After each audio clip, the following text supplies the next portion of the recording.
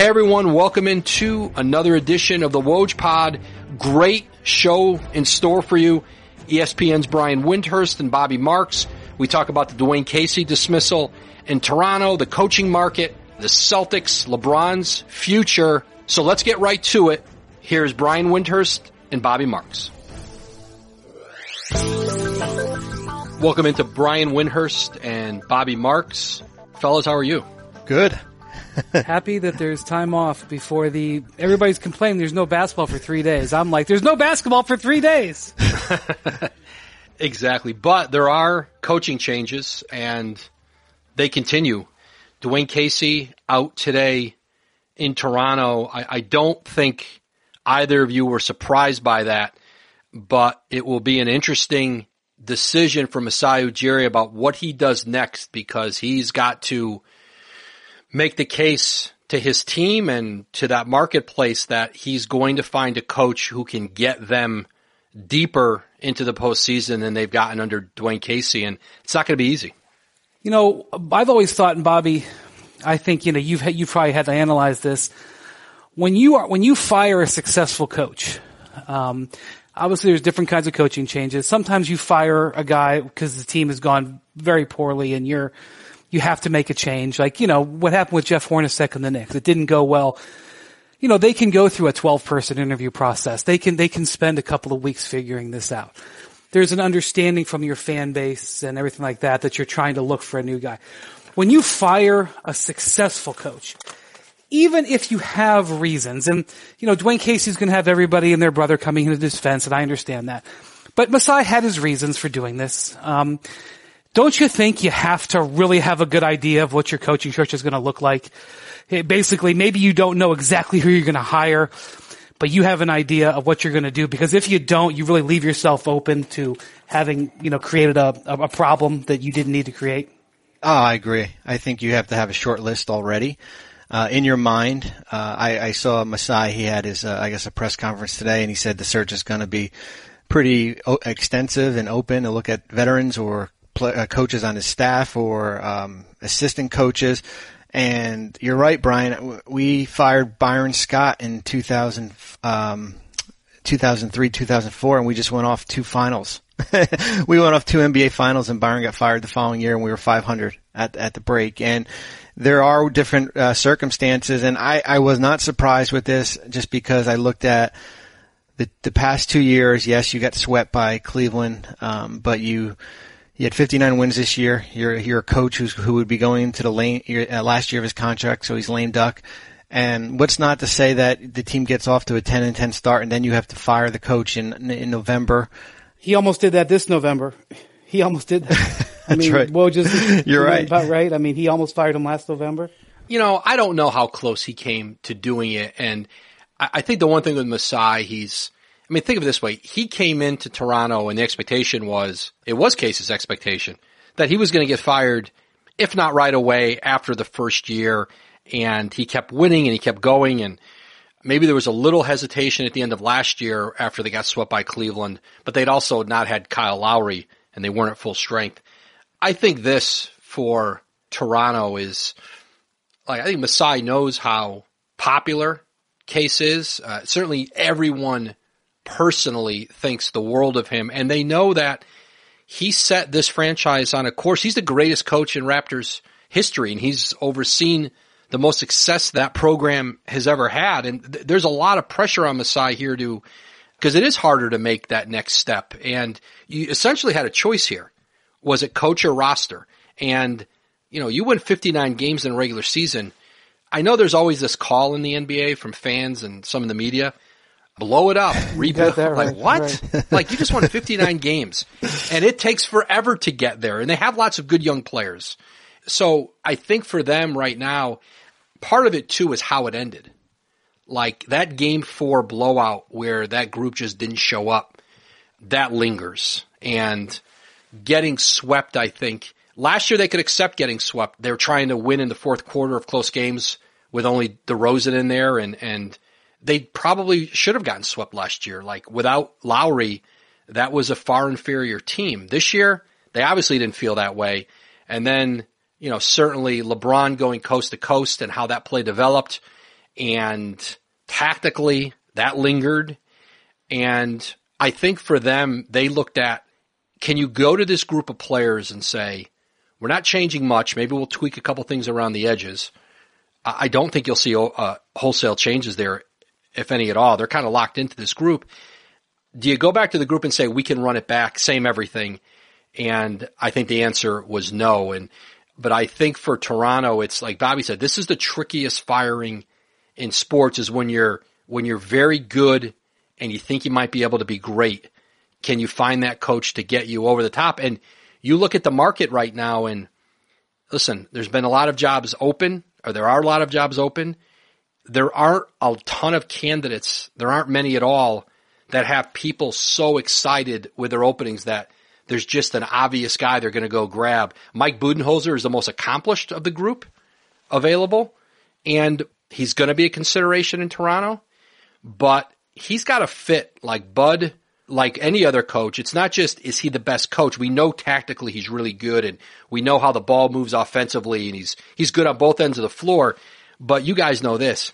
Is there a fit? Is there a connection personality-wise with the coach and the players you think you have, with coach and management? And so that's the stuff they got to figure out, because Masai doesn't know Mike Budenholzer really well, or any of the other guys who are out there. And so it'll be an interesting search. See, I didn't like him saying that it's an open search. I mean, you have to say that, but I would hope he knows exactly who he's going to hire. I would just hope he does, because, Masai is a guy whose approval rating in Toronto is sky high. He has a very good contract. He's one of the highest paid GMs. He's done a very good job the last couple of summers improving this team incrementally without having huge cap space, without having a top 10 draft pick. They've been able to sort of, make this small trade, do this signing, turn this into that, not sign this guy. He and Bobby Webster, his GM, have done a really good job. And he's got all this, really generally in the marketplace, he's really well liked. But he's put his neck out here a little bit with this move, and he probably feels like he has to make the move. But he's got to have a plan, and I'm sure he does. I'm sure he knows what he's going to do. But it's a tough situation, because if you're going to sell to your team and to your fans that we're hiring Mike Budenholzer because we need to beat LeBron and the Cavs, Budenholzer's record against LeBron is worse than Casey's. And that's just and maybe he'll be the fit. Maybe LeBron will change teams. Maybe he'll change conferences. Maybe that all becomes moot. But if your reason for firing Dwane is because he couldn't figure out how to beat the Cavs, and you hire somebody else who couldn't beat the Cavs, it's a bit of a tough sell, I think. And I also think it's not, yes, they couldn't beat the Cavs, but I think you saw at the end, again, to me it gets back to the way they lost to the Cavs this year, that sweep, and that's a hard one to come back from. And Case is in great shape. He's got $6.5 million owed him next year. And, Bobby mentioned one thing too, and I just don't, listen, I know the coaching agents, it's important to them, and the coaches would like to have it, but I don't accept so much this idea that somebody can't go into the last year of their contract, because players know this. Like, coach can get fired with 5 years, 4 years left. All that means is the coach is going to get his money when he gets fired. But just because you have 2 or 3 years left on your deal doesn't mean the team's not going to fire you if it doesn't go well. And so I get why the agents certainly want a guy not to go into the last year of his deal. I think that means really nothing anymore. Well, and looking back at this firing too, a lot of it reminds me of, remember when Rick Harlow got fired and we swept him in New Jersey in 02-03, and then he gets fired, and Larry Brown comes in and wins the championship the next year with the same group, but with Rasheed, of course, which was the big change. And I remember people back then, it was a long time ago, saying, well, this roster needs an overhaul. There's too many good players, but not great players here. And you were talking, Woj, about blowing up, and the only way you blow up a roster is when the contracts are non-guaranteed. When they're all non-guaranteed, and when you can change over the parts. And this roster, you can't. This has been built through trades and the draft. Outside of that DeMar Carroll signing a couple years ago, they've never really been a player in free agency. And, what are you going to do? You're going to move DeMari Carroll for an expiring and try to get a good draft pick? I don't know what that does for you. And we know that Kyle and Serge would certainly be hard to move. So now you bring the group back, another year older, and you take another swing at it, but with a different voice. But now it will cost you a little bit more because of, you're going to, with Fred VanVleet, who's a restricted free agent. And that's the next decision when you get into the summer. Is there some shedding there of salary to kind of make it work where you're not going to be a tax team? Yeah, I think, one of the things about coaches, Casey getting paid $6.5, that's got to be in the top 4 in the league, give or take. Do you think, guys, at that salary?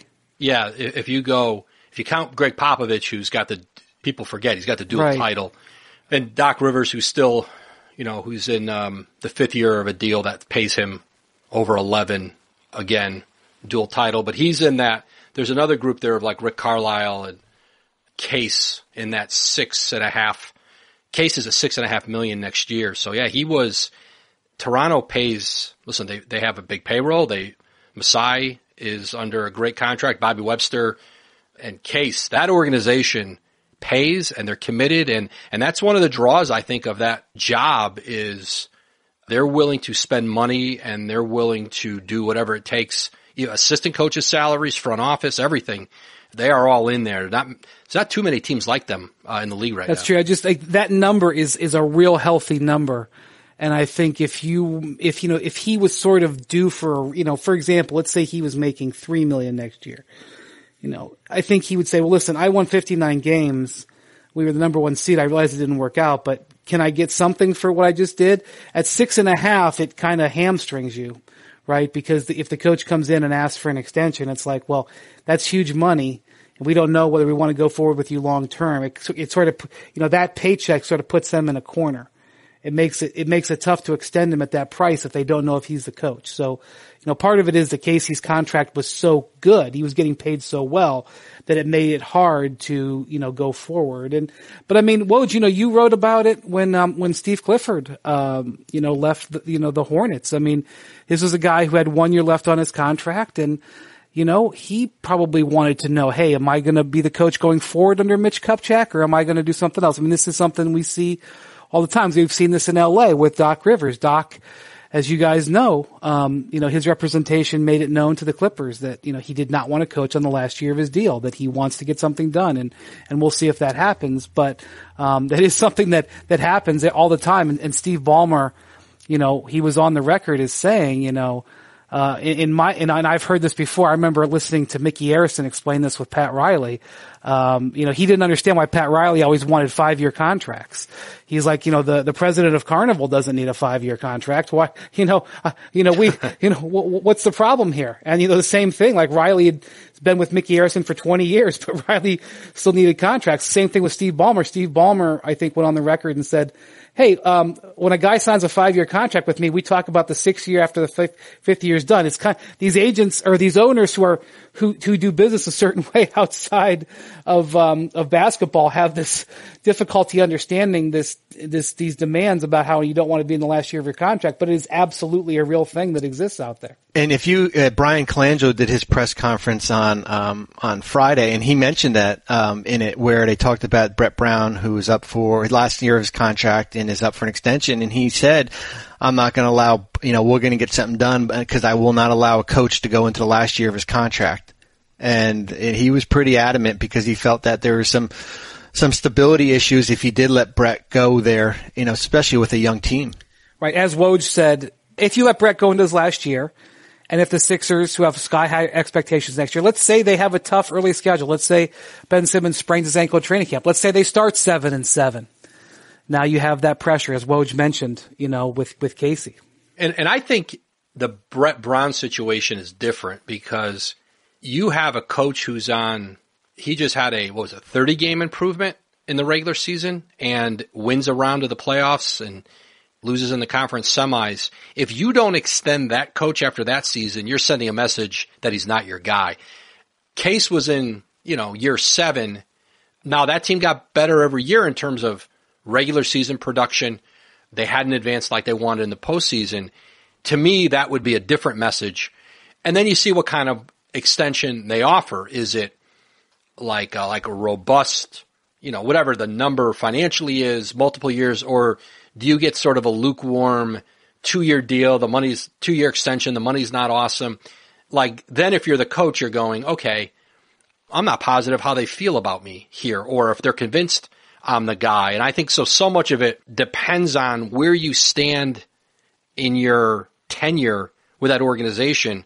But if I'm Brett Brown, I feel like you should be ready to commit to me in a big way. You shouldn't have any questions that I'm the right guy for your program. Yeah, you're so right, Woj. Like when you cover this stuff and we talk about it, there's all these shades of gray and all this nuance, right? There's a contract extension and then there's a contract extension, right? It's like, you get sort of a weak extension or a strong extension. Sometimes, guys get 1-year extensions. You see that. It's like, oh, you got a contract extension. Then you peel back the layers. Oh, wait a minute. It wasn't so good. Like this is the thing. And, last year we had no coaching changes.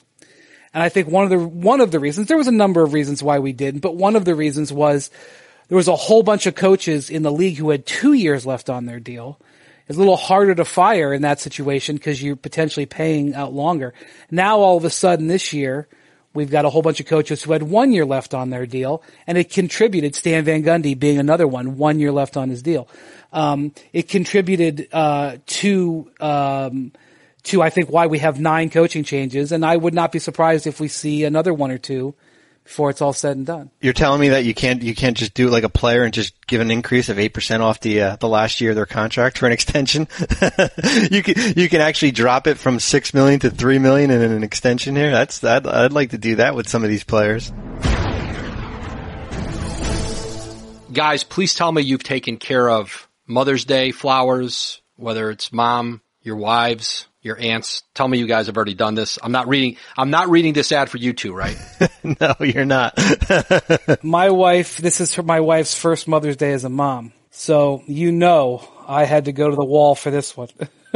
Well, Brian, there's still time because Mother's Day sneaks up and we hit the panic button, which I know neither of you are hitting. I'm not hitting it, but some of us hit the panic button. We get suckered into online flower giants pitching $19.99 flowers that end up costing $60. Or we grab last minute produce department flowers that smell oddly like green onions. I remember my father doing that one year.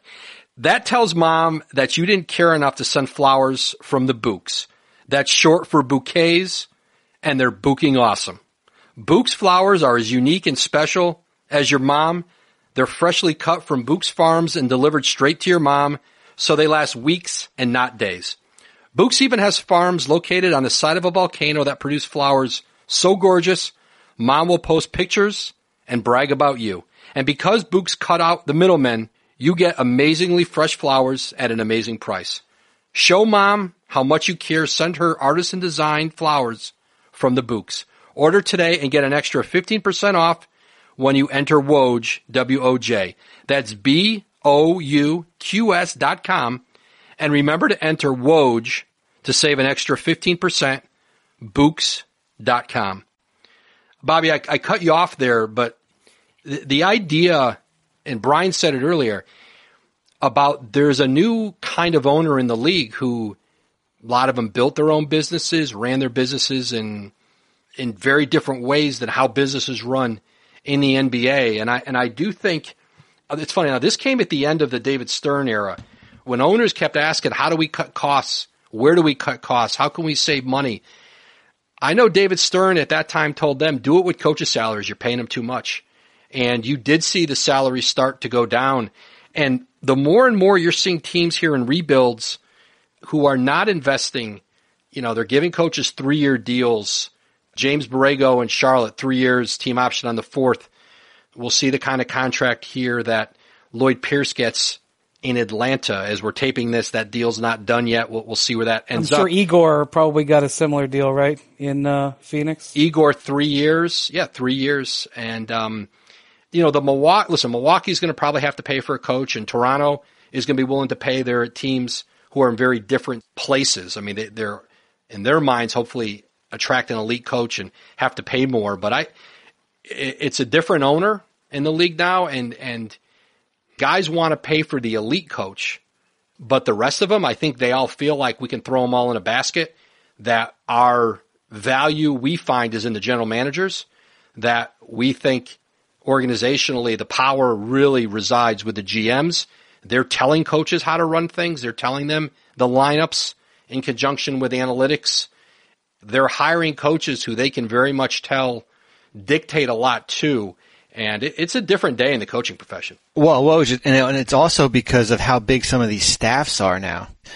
It's hard to fathom paying a coach $5-6 million, and then you've got 3 assistant coaches, you've got 4 player development guys, you've got a head trainer, an assistant trainer, sports analytics, and the list goes on.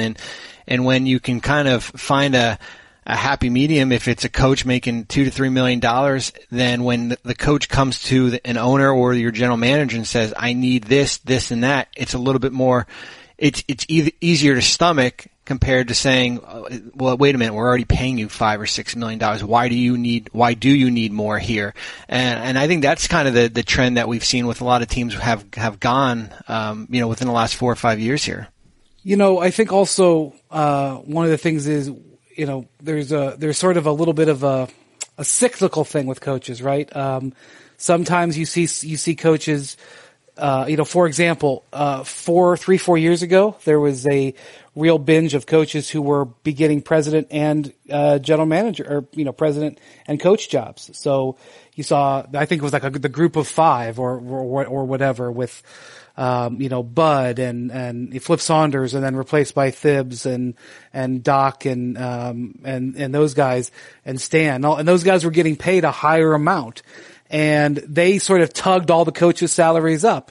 Now teams are unwinding those positions, and it's going to bring coaches' salaries down a little bit. Also, I think, there's a new wave of young coaches coming in here.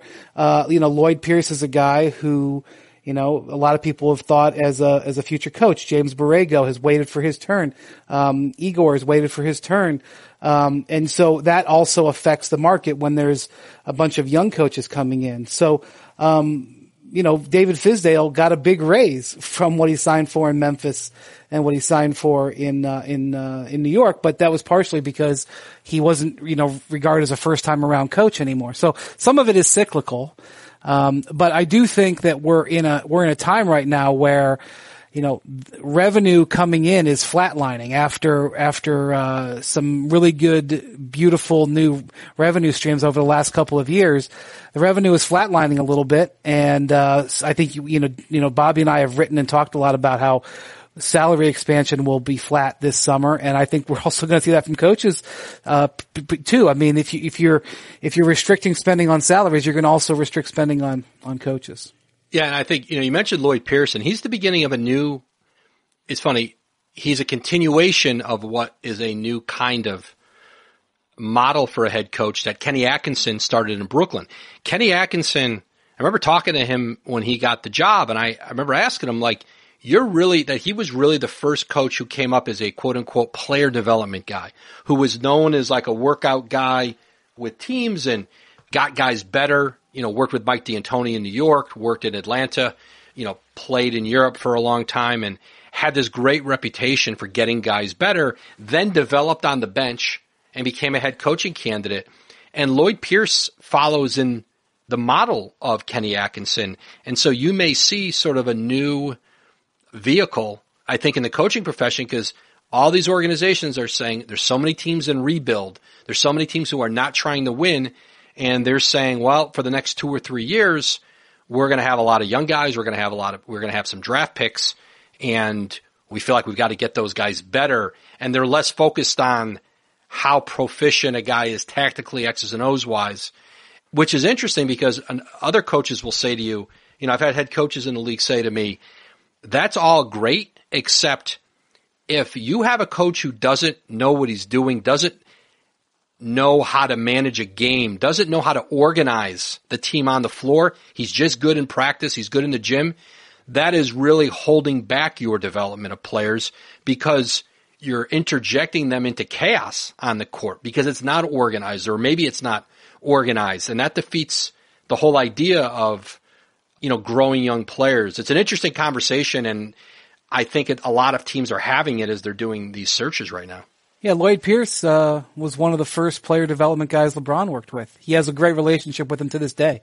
A lot of people are, connecting LeBron to Fizdale, and absolutely LeBron has a lot of respect for Fizdale, but LeBron goes way further back with Lloyd Pierce. And even though Lloyd hasn't been a coach for LeBron for more than 10 years, their still relationship is very strong. So we probably should connect LeBron to Atlanta. They have the space for him, certainly. Yeah, right? I want an aggregator coming out of this podcast to say report, Pierce to draw LeBron to Atlanta. I think he'd be awesome on that roster. Now that would be a reclamation project there, as far as with that team. Today's episode of the Woj Pod is brought to you by ZipRecruiter. Are you hiring? Posting your position to job sites and waiting for the right people to see it? ZipRecruiter knew there was a smarter way, so they built a platform that finds the right job candidates for you. ZipRecruiter learns what you're looking for, identifies people with the right experience, and invites them to apply for your job. These invitations have revolutionized how you find your next hire. In fact, 80% of employers who post a job on ZipRecruiter get a quality candidate through the site in just one day. And ZipRecruiter doesn't stop there. They even spotlight the strongest applications you receive so you never miss a great match. The right candidates are out there. ZipRecruiter is how you find them. Businesses of all sizes trust ZipRecruiter for their hiring needs. And right now, my listeners can try ZipRecruiter for free. That's right, free. Just go to ZipRecruiter.com/Woj. That's ZipRecruiter.com/Woj, W-O-J. ZipRecruiter.com/Woj. ZipRecruiter, the smartest way to hire. Bobby, I've been, doing a lot of homework and everything on the Celtics, getting ready to cover the East Finals. Are you going to pull Chris Mannix on me, Brian Windhorst? I hope not. I absolutely hope not. No. Can you tell me, can you sort of evaluate, and I know that you've probably got your summer evaluation that you're going to have ready when the Celtics eventually lose, whether it's, Well, it's going to have to be a rewrite because I wrote it before the Milwaukee Game 7. Mannix.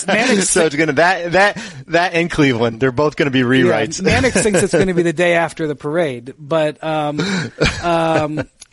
no, because I'm looking at this team and I'm obviously so impressed with what they've done, and I actually think they're going to give the Cavs all they can handle. Now that I've said that, I'll probably be 4-1, but I think they're going to give the Cavs all they can handle. But I'm looking at them and thinking about their future, and they're in a great position because, they have flexibility and they still have picks coming to them and everything.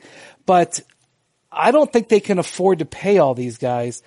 Can you explain to me what the options with Kyrie are this summer? Yeah, so they can extend Kyrie this summer, so it would be 20% off his current salary, his 2018-19 number. It would be, significantly less than what his max would be. It would probably be, I think it's about $60 million less, but that does give him the guaranteed money for the next 4 years. Kyrie as a free agent in 2019, it's right around $185 million, a 5-year max. An extension is right around 4 for 107. So that's a big gap, but it's also, a player who's been injured and is coming off an injury. Terry Rozier is extension eligible this summer. So you've got you can wait it out, or you can wait until he's a restricted free agent in 2019.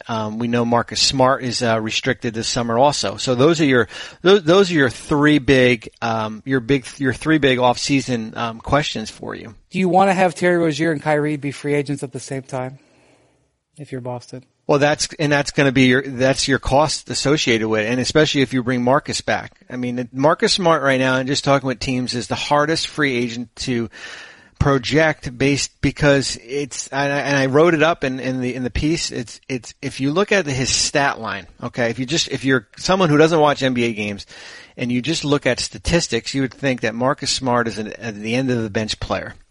But when you watch the game, the impact he had the other night in Game 5 and across the series on a defensive standpoint, those are intangibles that you cannot replace. And I would hate to lose him. It's almost like, do you bring him back and use him as a trade asset down the road? But you're right, Brian. Your costs are going to start getting higher here. The saving grace is that eventually, Horford will come off. Horford and Gordon Hayward will start coming off when Jaylen Brown will be up. Jason Tatum, some of your younger players down the road. But this is a team that potentially was under the cap the last couple of years, went hunting for free agents, but now they're going to be towing that tax line. Well, do you have a feel for the appetite for the Celtics for luxury tax depth? Well, none of these organizations, none of these owners have an appetite for it, but I think they're an organization, unlike some others. There's some that just aren't going to go into it, whether they're winning or not. But my sense has always been that Boston, especially when they're on the cusp of feeling like they're competing for a championship, will do what's necessary. They've been so fortunate to have Danny Ainge, who's made, think of how many hard decisions he's made. And we were just talking about Masai and making a hard decision in Toronto, and now you're starting to, you're going to have to live with the consequences. You hope as an executive they work out. Danny's made so many of them, and, he's kept them financially in great shape with all the picks. And think of the impact you're getting from Jaylen Brown, Jason Tatum, with the salaries they're making and the impact they're making. Terry Rozier, you have guys who have you in the Final Four on the first and second year of rookie deals playing, enormous roles. And it's remarkable. And he's been able to, there'll be some hard decisions. Bobby said it. There's going to be hard decisions with Smart, Rozier. And even Kyrie, their hope is that he comes back from the knee surgery fine and he's himself again. And I think the plan remains that they'd max him out and they continue to build around him. But if they had to escape from that contract or had to escape from him, it wouldn't, think of how that would set another organization back if that player was injured. Well, they'd be able to keep going. And Kyrie at his best is obviously far better than any of the other guards, but they have some sort of exit ramps still going forward. And, having that pick, getting one more pick from Philly in the Fultz Tatum deal, sort of keeps them, they have another big pick around here and to be able to do some things, even if they want to get back on the trade market. And to me, whether they want to get involved with Kawhi Leonard if he becomes available, or do they just stick it out and wait and see if Anthony Davis ever, gets, let's say it's 2019. I don't think it would be next season. I think it would be the season after, where if New Orleans feels like they can't keep him or he's not going to stay, Boston is right there to be able to offer a package no one else can offer. And what will be interesting after this Boston-Cleveland series is how those young forwards do against LeBron and how it goes. Does that impact their thinking on Kawhi Leonard? If they want to just be ready to try to win a championship next year and they feel like Kawhi Leonard's healthy and he becomes available, they give up one of those players in a deal to San Antonio, hypothetically? Or do they just say, hey, listen, we're going to just keep growing with this group. We're going to just keep growing with this group. I think the whole Kawhi's question for the Celtics will be fascinating. And again, for all the aggregators out there, of course, yes. If he becomes available, right. He is not available now. He'll be available when Woj says he's available. Okay, that's when you know he's available. No. And I was saying, I guess I'll give you a bit of my preview when that Celtic piece does come out. And one of the things I hit on was the two forwards. And they are, I think, close to untouchable right now as it comes when you factor in their age, the position they play, and the contract they're on. That is the perfect, there are so many teams looking for wings, and the Celtics have two of them that teams desire.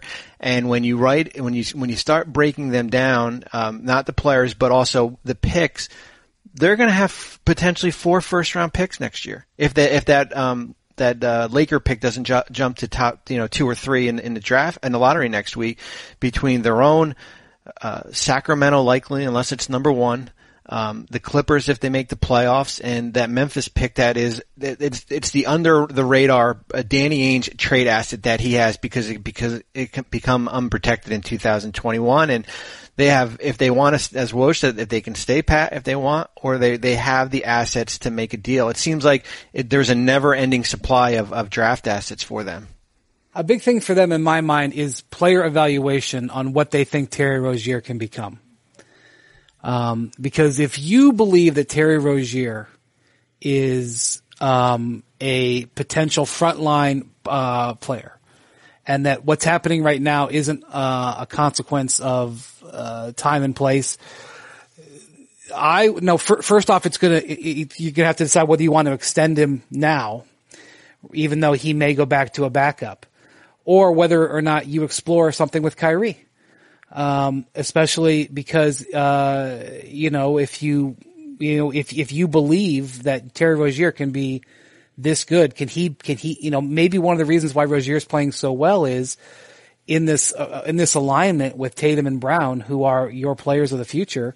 Maybe this is when he flourishes. They're going to have to make a player evaluation decision on Terry Rozier. Or they may say, listen, maybe we think his value is extraordinarily high right now, and maybe his value is a little bit inflated, and maybe they can trade him because a team may be willing to trade him so that they can extend him and be very excited about doing so, potentially saying, well, we're just going to pick up a guy from Boston who could be our point guard of the future.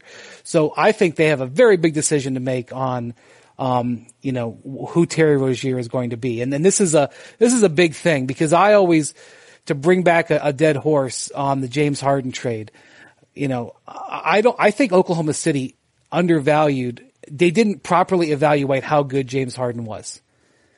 Part of their mistake in that thing was that they didn't they didn't properly understand how good he could be with their own player. It's not just evaluating a player when you draft him, right? It's evaluating a player what he can be even as he's going into, his big first contract. And so I think that's a huge thing the Celtics have to do, and how they handle it can really set them up even further going forward. And I think that's where having Brad Stevens as your coach and having a coach that is going to be there and knows exactly how he wants to play and knows how the group fits into it, because often an executive is making a decision based on who his next coach might be, or what guy can I bring in that might play to the strengths of that coach's style. And I think Boston's in a unique position because Brad Stevens is going to be there. And so you can work in concert, I think, with your coach and know exactly what he feels, because there's no greater evaluator of the team and the players than the coaches in the gym with them every day, and a coach you obviously value, respect, and as an organization. Support from the Woj Pod comes from our friends at Rocket Mortgage by Quicken Loans. They understand that home plays a big role in your life and family. That's why they created Rocket Mortgage. Rocket Mortgage gives you the confidence you need when it comes to buying a home or refinancing your existing home loan. It's simple, allowing you to fully understand all the details and be confident you're getting the right mortgage for you. Whether you're looking to buy your first home or your 10th, with Rocket Mortgage you get a transparent online process that gives you the confidence to make an informed decision. It's convenient, and our trusted partners allow you to share your financial information with Rocket Mortgage at the touch of a button. And in addition to getting a real mortgage approval in minutes, you can even adjust the rate and length of your loan in real time to make sure you're getting the right solution for you. Rocket Mortgage by Quicken Loans. Apply simply, understand fully, mortgage confidently. To get started, go to rocketmortgage.com/Woj, equal housing lender, license in all 50 states, NMLS Consumer Access.org, number 3030. Brian, I want to ask you about Cleveland, and whenever their season's over, whether it ends in a conference final or they get to the finals, as they look in the East at Boston and Philadelphia and how those teams are set up for the next, let's just say the next 5 years or that window of time, it could be longer for both with the talent they have. What do you think the case for Cleveland is to LeBron?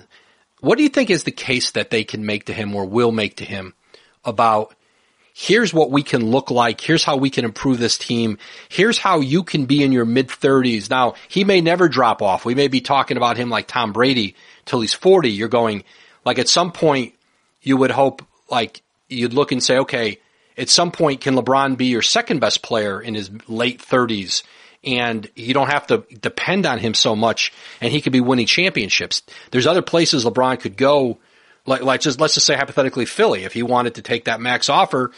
You know, I don't know when he'd become their third best player, maybe at like 43, 44 years old, you know, but what's the case Cleveland makes to him, you think, about how we can make this work going forward where we have the talent to compete with these guys in the East who are coming fast? Well, this draft pick that they are about to make is enormous.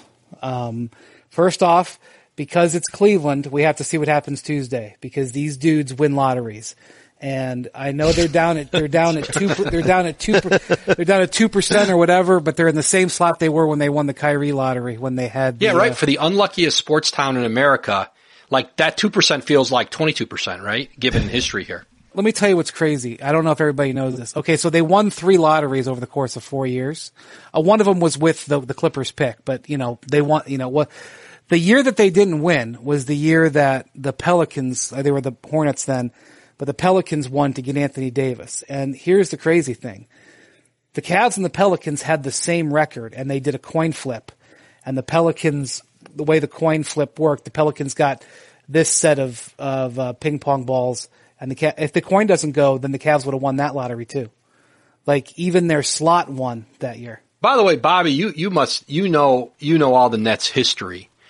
The coin flip, the greatest coin flip in NBA history, it was for Lou Alcindor, right? Who lost it? That is Milwaukee correct. Won it. Who lost it? Was it geez. The Knicks? The Nets? Nets weren't in the NBA then. No, we were in the. They were in the ABA. You weren't working for the Nets then, right? You were. No. You weren't an intern there. But I was with them when we jumped to I think we were 8 or 9 and picked Kenyon Martin that one year. But I was also there at number 1 and we fell to 3. So you never know what you get when you get into the lottery. And the year you guys took Kenyon at number 1, I don't know if a number 1 pick, except for maybe Cleveland with Anthony Bennett, which I think went down to the wire. Brian would know better. That Kenyon Martin pick, now Rod Thorne he literally went down to the wire, right? Yes, he did, because Kenyon, you remember he'd broken his leg, in the conference, I guess it was Conference USA back then.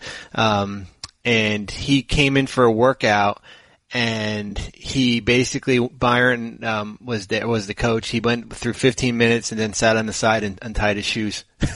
Sat there the rest of the workout. That's right. But you look at that draft, and yeah, I mean, Darius Miles, right, was going to be the player you would have taken. Darius Miles, yes. And the funny part is, and I love Rod, is that Rod, and this was how every draft, he would have buyer's remorse after each pick, and then he would talk himself out of it.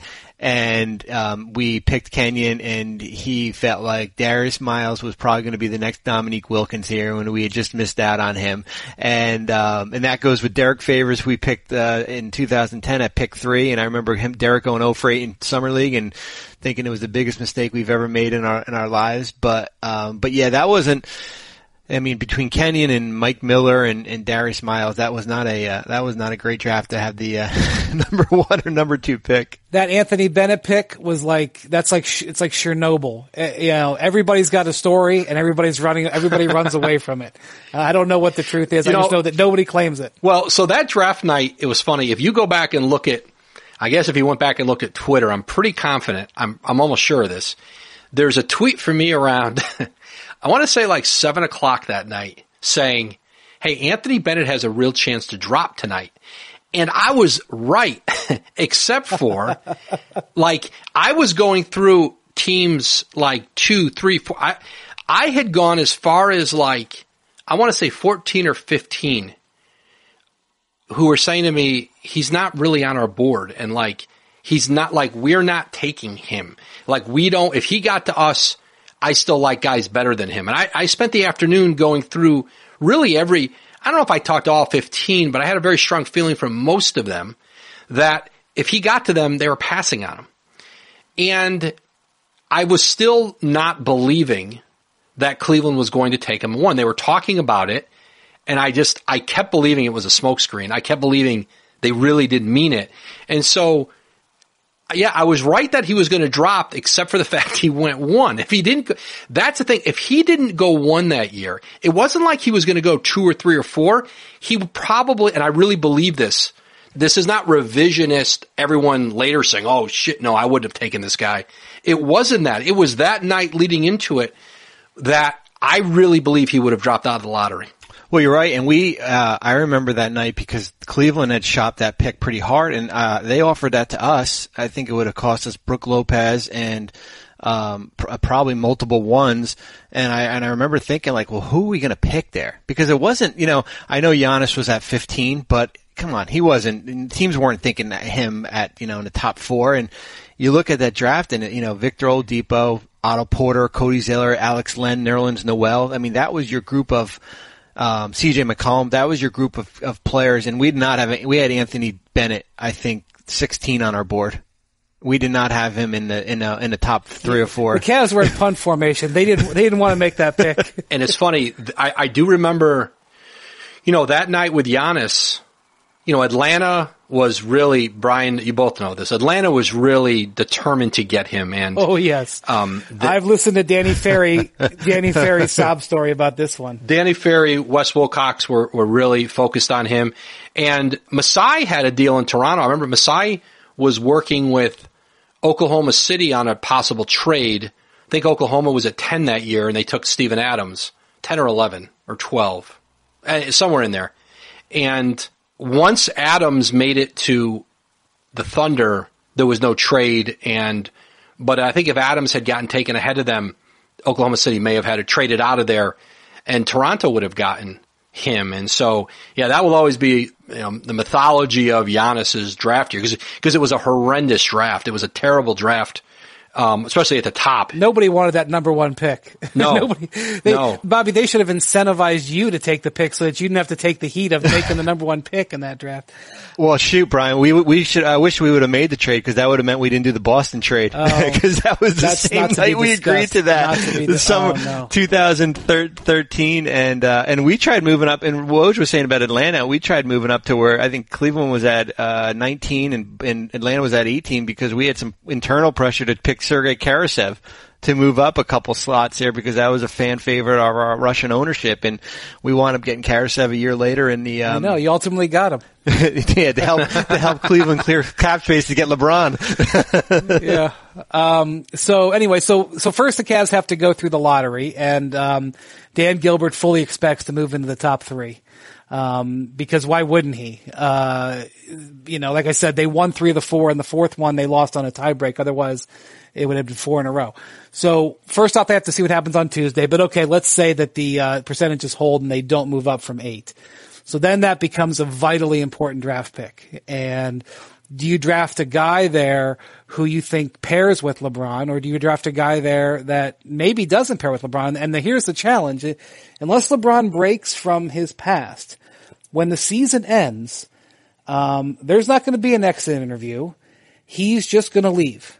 And then there will be no conversations with LeBron James, about what to do with the draft pick. And, hey, LeBron, what about your, option that you have for next year on the 29th? Are you going to pick that up?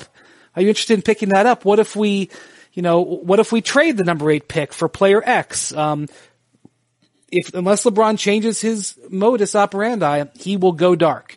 And so ideally, if you had a player who was much more invested in the team, which by the way, this is one of the things about when people say LeBron's the GM, yes, there are times when LeBron exerts pressure on the Cavs franchise and tries to force them or leverage them into doing things. But he at the same time, he runs away from that at times because he doesn't want to take ownership of decisions because he wants to be able to have the freedom to blame the organization and or leave the organization.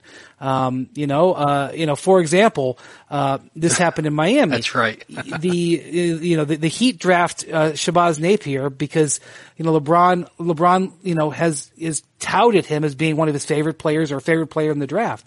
But they weren't on the phone with LeBron saying, hey, do you want us to take Napier? Yeah, take Napier. I mean, he fit the profile of a player that Pat Riley likes, which is a guard who had played 3 or 4 years, very similar actually profile to Dwayne Wade, championship level player who'd played 3 or 4 years. It wasn't like Pat Riley hated the guy, but, the concept that LeBron's told the Heat, take Shabazz Napier and then bolted on him is just not accurate. Once the season ends, you can't get him. Forget about it. You're not getting him on the phone. So the problem is Trae Young is an interesting character. I know that Dan Gilbert probably loves the concept of taking Trae Young. He would be very excited maybe to get his hands on him, and he may be available in that spot. And it may be, Trae Young, a perimeter shooter alongside LeBron could potentially be, I don't know how good Trae Young's going to be. I'm no scout, but that could potentially be a tremendous 1-2 punch, especially if Trae Young is the type of player that some people think he will be, but other people think he's going to be not as good. Other people are afraid of that being a bust pick, but okay, that's a classic example. Or, do you take a pick as if LeBron's not going to be there? Do you take Michael Porter Jr., for example, who may be, if it comes down to Michael Porter Jr. or LeBron James, you'd love to be sitting next to LeBron and having him have an input on this as to where this is going to go. But I just don't think that's going to happen. So the Cavs are going to kind of have to go blind. And one thing I'm just going to point out about draft picks and LeBron, in his career, he has only played with 4 first-round draft picks. In other words, guys who got drafted and then they played with LeBron as rookies. 4. And they are Luke Jackson, who hurt his back in the first summer league and was never a factor in the NBA. That's 1. Shannon Brown, who the Cavs didn't even pick up his 3rd-year option. They looked at him for 1 year and didn't pick up his 3rd-year option.